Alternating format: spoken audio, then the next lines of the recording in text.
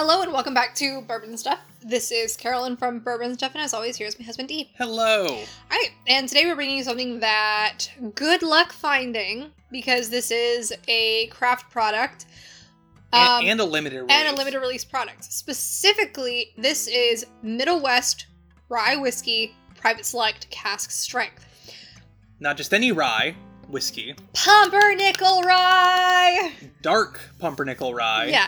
So, when we were on a small shopping trip to Kentucky some time ago, we saw just a Middle West product, and I had to pick it up only because it said dark pumpernickel.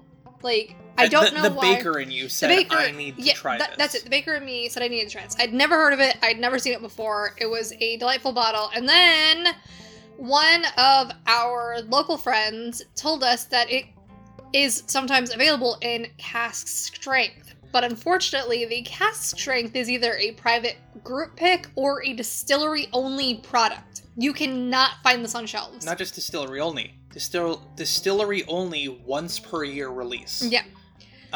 Which got a bottle of that and we were so jealous. Yeah. So this is from a private group, and we thank the individual who runs that for helping us get this. Yes, it is highly appreciated. I'm very grateful to have the opportunity to have gotten this. This is fantastic that we have a cask strength private barrel select of the dark pumpernickel rye. Yeah. So, the information we do have on this is that this is barrel number 1594, that it is a 3-ish year age. Our specific one is 3.5 years, so 3.5 years. That's what it says on the bottle. You have chicken scratch and I love you. So the mash bill, because I'm assuming you could read the rest. Yeah. The mash bill, we don't know the specific percentages, but it is a combination of dark pumpernickel rye, red winter wheat, yellow corn, and 2-row barley. It's good. It's a 4-grain. It's good. Like, the original one that's non-cask strength, we loved it. So, like...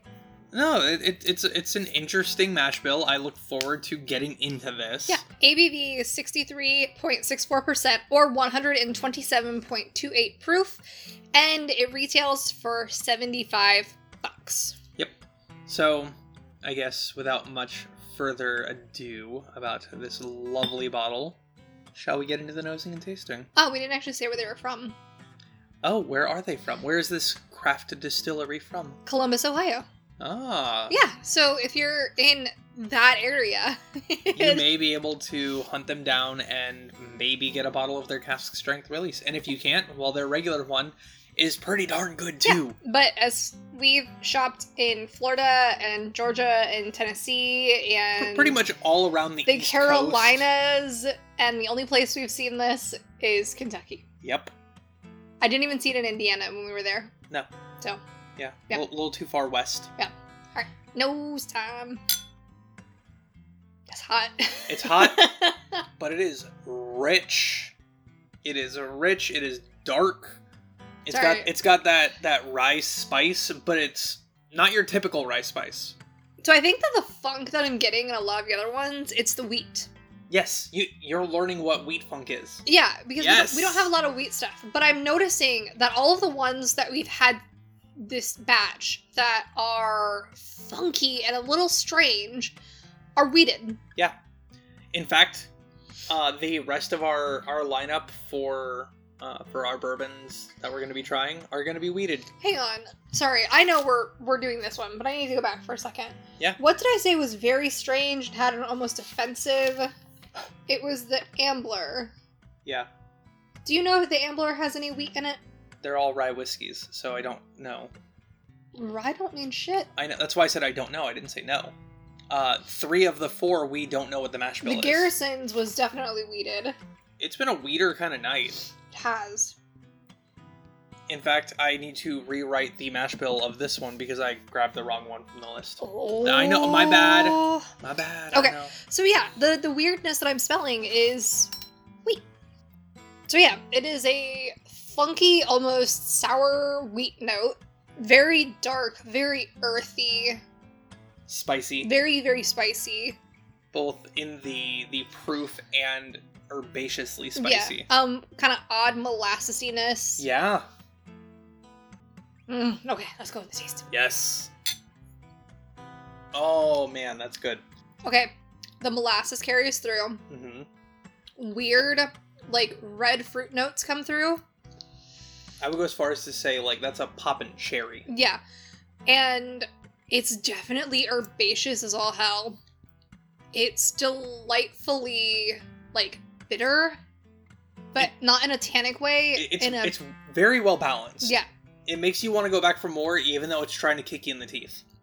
But it's so good. Oh no, it's the kind of like hug in the mouth that you feel ouchies afterwards. But really, everything from the nose, and the molasses, and the spiciness, and the herbaceousness, it carries over into the palate. It all carries through, Mm. except you get a sweeter palate and a more fruity finish. Like, as far as ryes are concerned, easily this is in my top 10. Like, it's incredibly complex. The flavors are so concentrated, they just kind of pop in your mouth. I keep wanting to go back for more. Like, it is just so good. It's remarkably sweet, though. Yes. Yes, it is sweet without being, Cloyingly sweet. Yes, that word. Yep. That I cannot pronounce right now. So it's not, no, it's not badly sweet. It's not like flavored whiskey sweet. No. It's just, for something that's such a high proof, there's so much sweetness coming out on the palate that I don't expect. The heat is not bad by any standard of the imagination. It doesn't blow my palate out with proof. The 107 we had earlier is hotter than the 127. Like, I'm feeling the Middle West rye. I'm feeling it in like the lower part of my throat versus in my palate. Just for me. I'm digging this. I want more. Yeah, me too. We were only able to ever get one. Hopefully they're able to ramp up their production and make this a little bit more readily available. Like, it's something that when it's safe, we'll go to the distillery. I would absolutely go to the distillery, because we when we're in Kentucky, we already go to Ohio. Yeah, we go to Cincinnati. But, okay, we can drive go to an Columbus. extra hour or so and go to Columbus. Yeah. With how complex and how concentrated the flavors are, the only thing I can say about this is holy shit, it's good. Mm-hmm. Like, absolutely worth the price, especially for a craft product. I've spent more on ones I like less. Absolutely. Anything else that you'd like to add? Nope. My username on Instagram is bourbon_and_stuff. That is where I talk about all my podcasts, where I post photos of all of the whiskeys, it's where you can check us out. Occasionally put recipes of good whiskey stuff. It's definitely where you can check us out and message if need be. You can also send your questions, comments, or concerns to bourbonstuff@gmail.com. As always, thank you for supporting the podcast, be that by listening, by sharing with anyone who you think may benefit from it or simply enjoy it, and by donating your time, money, or resources of any capacity to the channel. Thank you. We do take whiskey donations. We do. Yeah. And with that being said, remember that all whiskeys, maybe not this one. Maybe not this one. But maybe. Maybe. Yeah. It's just so good. I know. It's meant to be shared.